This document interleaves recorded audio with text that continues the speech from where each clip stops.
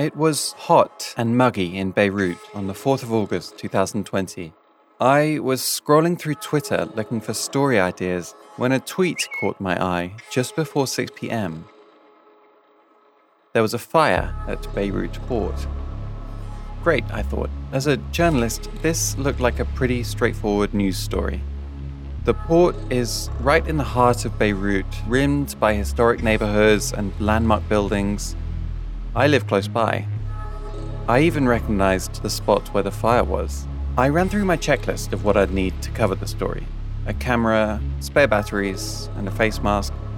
It was the pandemic, after all. All of a sudden, I heard this loud boom. I wasn't sure where it had come from, but I figured I might be able to see something from my terrace. So I went to grab my camera, and then this unnatural roar filled my ears, and everything exploded.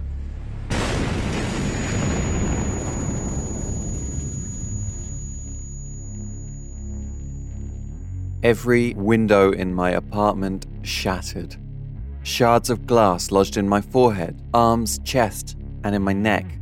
I threw myself under the dining room table, tearing my knees open on the carpet of broken glass that was now there.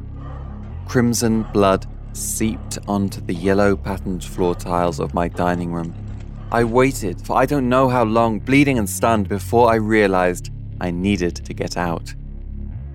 Somehow, I made my way out the front door that was, by this point, just uselessly hanging off its hinges. At first, I thought the cafe right next to my house had been targeted in some kind of terrorist attack. There was dust everywhere, and the customers were stumbling about. They were battered and bloodied. Gradually, the volume came back on as people's screams and cries mixed in with the wail of car alarms.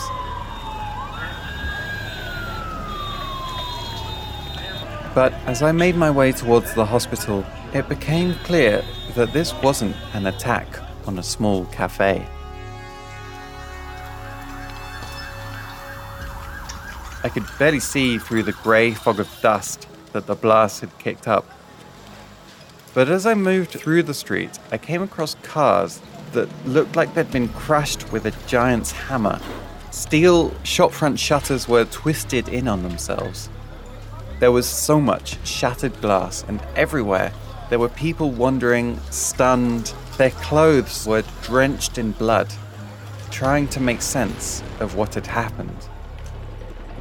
Breaking news from Lebanon. Massive and deadly explosion, buildings destroyed. The death toll has climbed to more than 100 people. With around 4,000 others injured, people trapped under rubble. The Prime Minister is pointing to a warehouse 2,750 tons of ammonium nitrate detonated by a burning warehouse full of fireworks. Beirut is in mourning.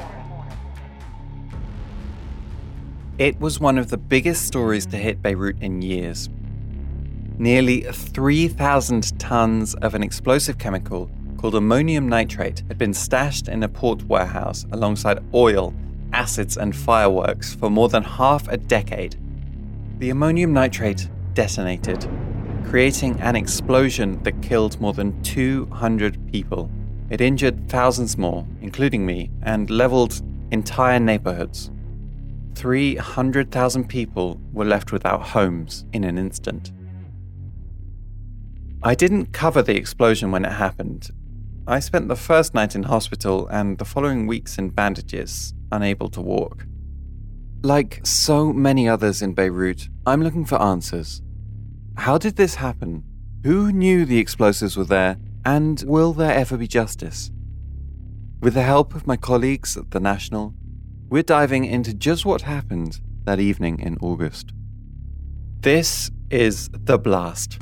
My name is Finbar Anderson, and over the course of 4 episodes for Beyond the Headlines, I try to untangle the web of who knew what and when, from an eccentric Russian sea captain to port workers who allege widespread corruption to officials keen to deflect any blame.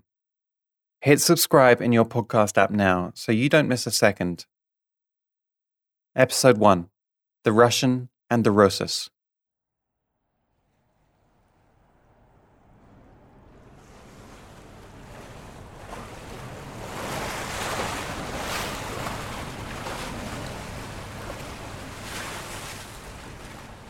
Our story starts with a sailor.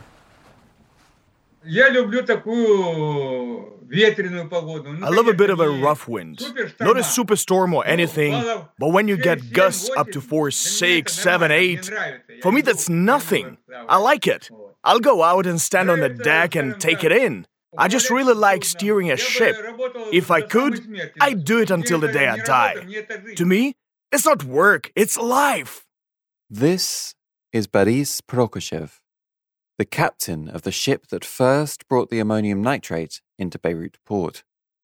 Erin Brown, the National's Tunis correspondent, who happens to speak Russian, tracked down our captain in the Russian Black Sea port of Sochi. She picks up the story from here. Growing up in Novokuznetsk, smack dab in the middle of Siberia, 2,000 kilometers from the nearest sea, all Boris Prokoshev ever wanted to do was sail. This profession landed in my lap when I was still in the 4th grade. I was 12 years old. We had a textbook, the Mother Tongue, and on its cover was a drawing of a passenger ship, Ukraine. When I saw that drawing, I loved it. I told myself, if I can copy that drawing exactly as it is, I'll become a sailor. Boris wasn't much of a student, but eventually he found his way into one of the maritime academies in the Soviet Far East and managed to finish his schooling while doing his 2 years of compulsory Navy service. Right around the time the Soviet Union collapsed, he headed for the commercial port in Odessa on the Black Sea. For the next 20 years, he worked on cargo ships, traveling the world as he moved up the ranks before finally becoming a captain.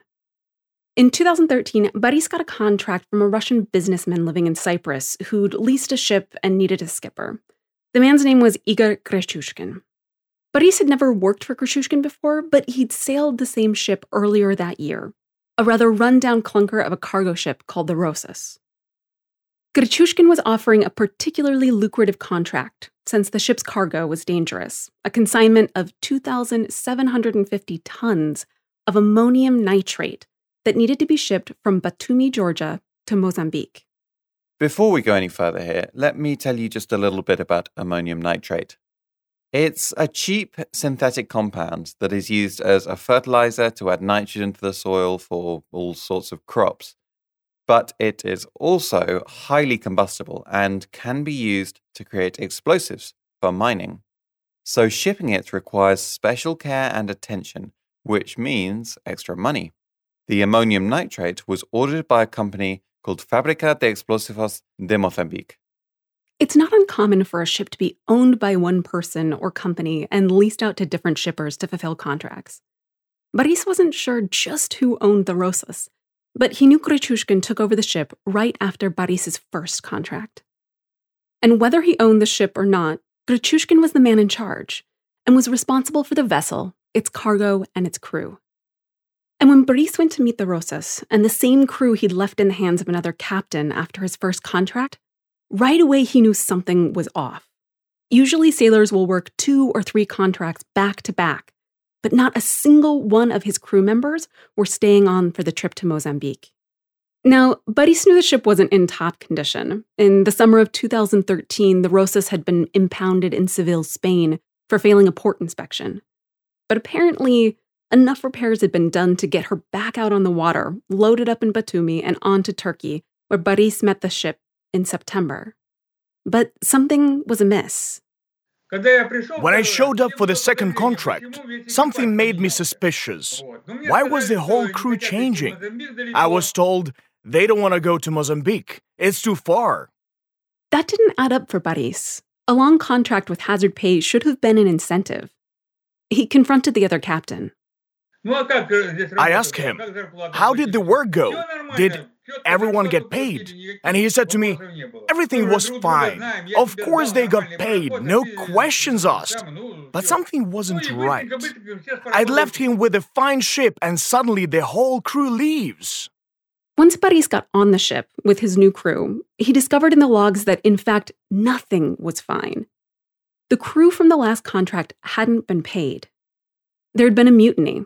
They'd contacted the ITF, the International Transit Workers Federation, and gone on strike. Boris was livid. He told me that if he had known that, he wouldn't have taken the contract. But the ship was loaded, and he had no other jobs lined up, so he decided to stay. Okay, so Boris is working for Grechushkin on the Rhosus, taking the ammonium nitrate to Mozambique. So how does it end up in Beirut? Well, this is where things get strange. First, they had to fuel up. Normally they'd do this in Turkey before leaving the Black Sea, but for some reason, Grechushkin told Boris they needed to sail to Piraeus, the port in Athens, for fuel and supplies. So we're in Piraeus, fueling up. I've ordered supplies and everything. Then a barge comes up to the ship, and I see that the ship's boss, that Grechushkin guy, is on the barge. And the stuff he ordered, or that I ordered and he signed for, they're offloading half of it. I was surprised. So wait, Boris says they're offloading supplies. Does he know why? No, he had no idea what the problem was, but he soon found out. They sat at the port in Piraeus for days, waiting for word about the route they'd take to get to Mozambique. So let's explain this for a second. There are two ways they can get there. The long way, which would mean traveling across the Mediterranean, passing through the Straits of Gibraltar, sailing down the west coast of Africa, then rounding the Cape of Good Hope, or the short way, through the Suez Canal, which would allow them to pass from the eastern Mediterranean straight into the Red Sea and then the Indian Ocean. The Suez Canal can shave weeks off a journey, but it's expensive. In addition to paying for the transit itself, most ships pay for added security to ward off pirates. Right, and after a few days of waiting around, Boris asked Grechushkin what the holdup was, and whether they were taking the Suez route or the long way around. Then he says to me, I'm still looking for some extra cargo to take aboard, because if we want to go to the Suez route, I don't have the money for it. That didn't add up. We're carrying this expensive cargo. In general, it costs a lot to ship dangerous goods. There should be a good money in that. But he's broke? Not even a month has gone by, and he's already run out of funds. Why? Of course he wasn't going to explain any of that to me. A few days later, Grechushkin told Boris to make another stop. He'd found additional cargo in Beirut that they could take on to pay for the passage through the canal. Boris is a pretty practical guy, and at this point, he just wanted to get the journey underway. So he agreed to the detour. He sent an email to the port in Beirut with all the necessary landing information and pointed the ship east from Greece. The port of Beirut is big. Nearly 60% of all of Lebanon's imports were coming through these waters. But it's also a microcosm for Lebanon's dysfunction. It's choked with bureaucracy and riddled with corruption and nepotism. The Rhosus was just one of dozens of ships moving in and out on a given day, in a labyrinth of containers and cranes, longshoremen and shipping agents. The Rhosus was brought in past the breakwater, met by her agent, and set up to load this new batch of cargo. Aaron, what was this extra cargo Grechushkin had drummed up? Boris didn't know until they got there. He knew it was some kind of large equipment, and he knew the total weight of what they were loading on. But it wasn't until they were in the port that he saw the cargo itself, an assortment of heavy machinery for road work. No one had given me any kind of documentation about how much each piece weighed.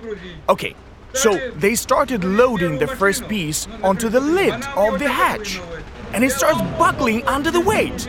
I'm like, whoa, stop.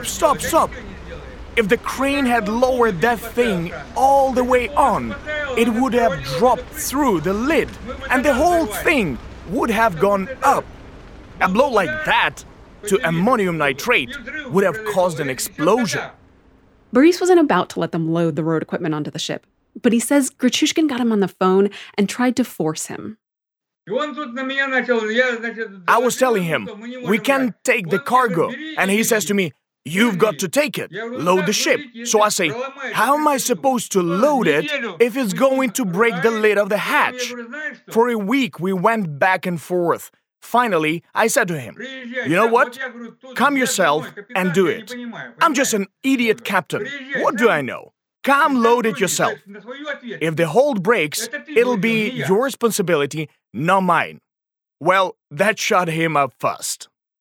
The port issued the ship a fine for not taking the cargo, but Boris had bigger problems on his hands.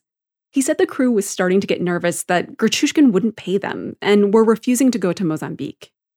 Gruchushkin told him to come to Cyprus so they could sort it out in person. I asked the guys if they'd go to Cyprus, and they agreed, so we pulled up anchor and got ready to leave. But the Rhosus wasn't going anywhere. The ship was under arrest.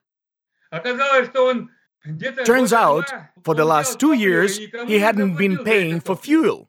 That's why we went to Piraeus instead of fueling up in Turkey. He found a supplier there who didn't know him.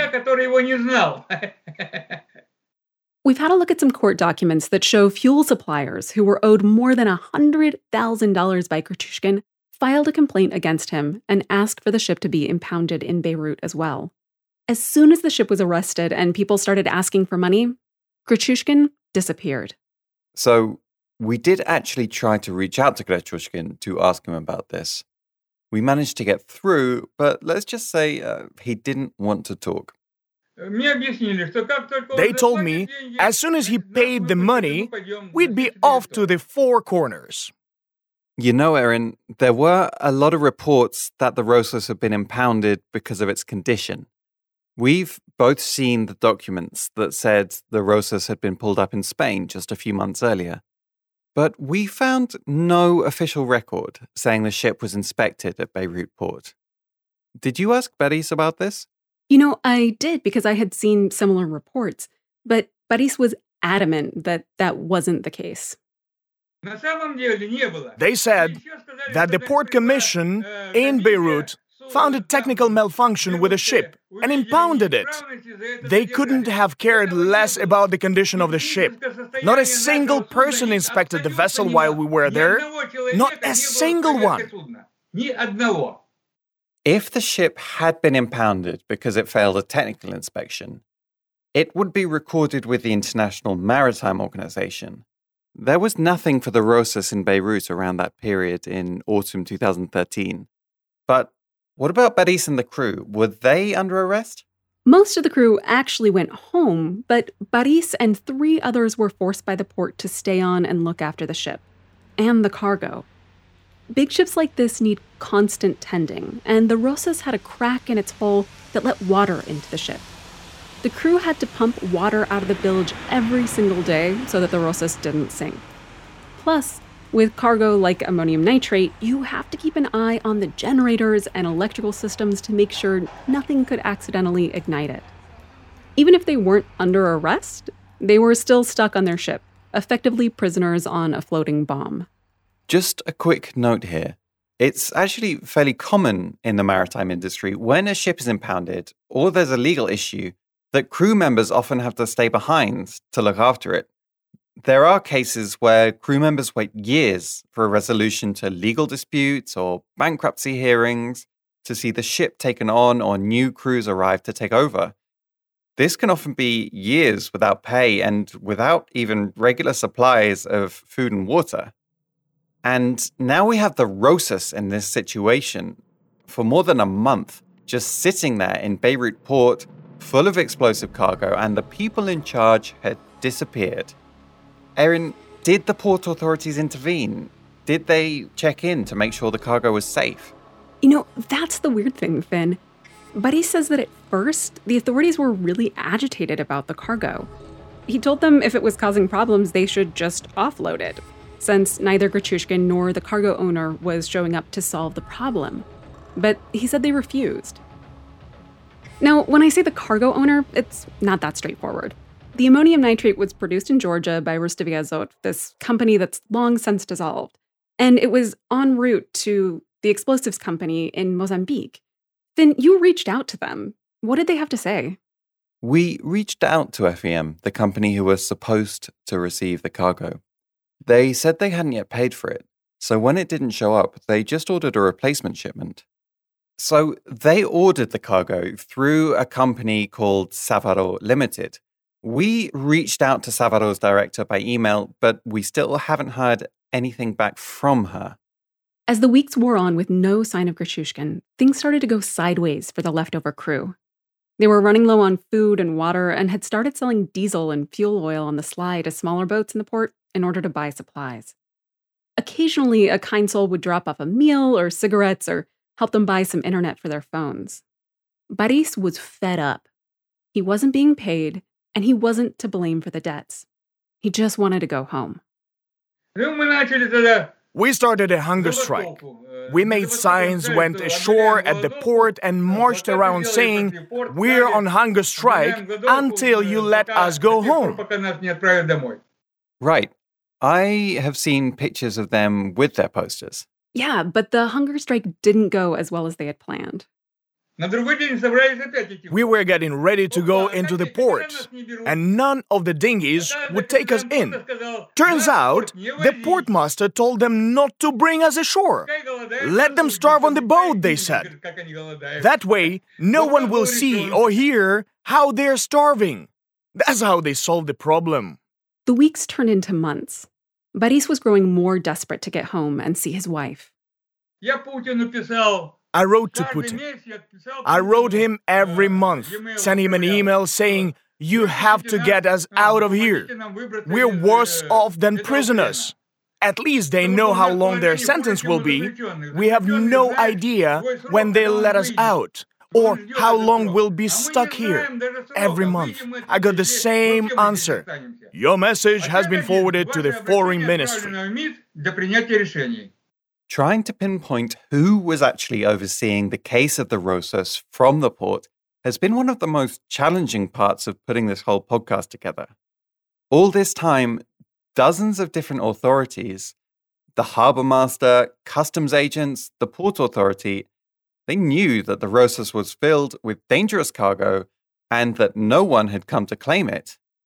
But who on that list should have made a call on what happened to the ship and its 4 sailors? The port itself is a kind of tangled web of jurisdictions. It's not a private company and it's not a state-owned enterprise. Instead, it's run by this provisional board that has been in place since the 1990s. Roles and responsibilities are loosely defined at best. Talking to people who work there, they paint a picture of a place where different bodies are happy to keep it that way. One official at the port that we pressed for answers on all of this just said, "That wasn't my area of responsibility." So, where does all this leave our captain? Well, after nearly 10 months, some contacts put Boris in touch with a lawyer. Using the money from the fuel he sold, he was able to pay him, and within days, they were out. Boris says he padlocked the hatches of the Rhosus and handed the keys to the harbour master as he and the other 3 headed for the airport and home to Russia and Ukraine. The Rhosus was Beirut's problem now. Boris didn't hear anything about the ship, its cargo, or his unpaid wages until almost a year later. Boris claimed nearly $60,000, which his lawyer was trying to get back for him. About a year later, I emailed him asking about the back pay. And he wrote me saying, "The Rhosus sank. They offloaded the cargo to the port." And I was shocked. I thought, for crying out loud, when we were there, we could have unloaded it together the right way. We would have helped do all of that. But they did it themselves. Of course they had to. If there was no one on the ship, then it turns out they unloaded it fine, but then stored it. Well, you have to store it correctly. There are regulations, and they obviously didn't. A few weeks ago, I spoke to a docker who worked at the port back in 2014. He remembered offloading the Rhosus' cargo. We're not using his name. To protect his identity, he's worried about the repercussions for his family. But he told me that large bags of ammonium nitrate were taken from the ship and stashed in Warehouse 12, or Hangar 12 as it's sometimes called. You'll hear some of the officials that we speak to refer to it that way. According to documents we've seen from 2007, Warehouse 12 was reserved for hazardous goods. He told me that when the ammonium nitrate was offloaded from the Rhosus, it was already damaged. The cargo, which had originally been shipped in powder form, was now partly soaked through, turning some of it into rock-hard lumps. The docker said that the shipment was so large that it took a day and a half to fully offload, and that it filled up much of Warehouse 12 once it had been moved. Even though there are clear international standards for how ammonium nitrate should be stored, leaked images from inside the warehouse show bags of ammonium nitrate thrown haphazardly on top of each other. Some of the bags are clearly damaged. But ammonium nitrate wasn't the only thing in Warehouse 12. Forensic investigations later revealed that there were massive jugs of oil and acid, several tons of fireworks, tires, and, you can't make this up, 5 miles of fuse on wooden spools stored next to the ammonium nitrate. Hardly any of the thousands of workers at the port knew the chemicals were there, but plenty of others did. Intelligence officers, ministers, judges, and even the president knew. This jumble of dangerous chemicals and materials just sat in the old warehouse for nearly 6 years, until August 4th, 2020, when it detonated and blew Beirut apart. That's on episode 2 of The Blast by Beyond the Headlines. Subscribe now to hear it as soon as it comes out. Episode 1 of The Blast was co-written and hosted by Erin Brown and me, Finbar Anderson. It was produced by Arthur Edison and Aisha Khan, with assistance from Saniva Rose. Boris Prokoshev was voiced by Bohdan Bondaruk, and the series is executive produced by James Haynes Young and Erica El-Kershi.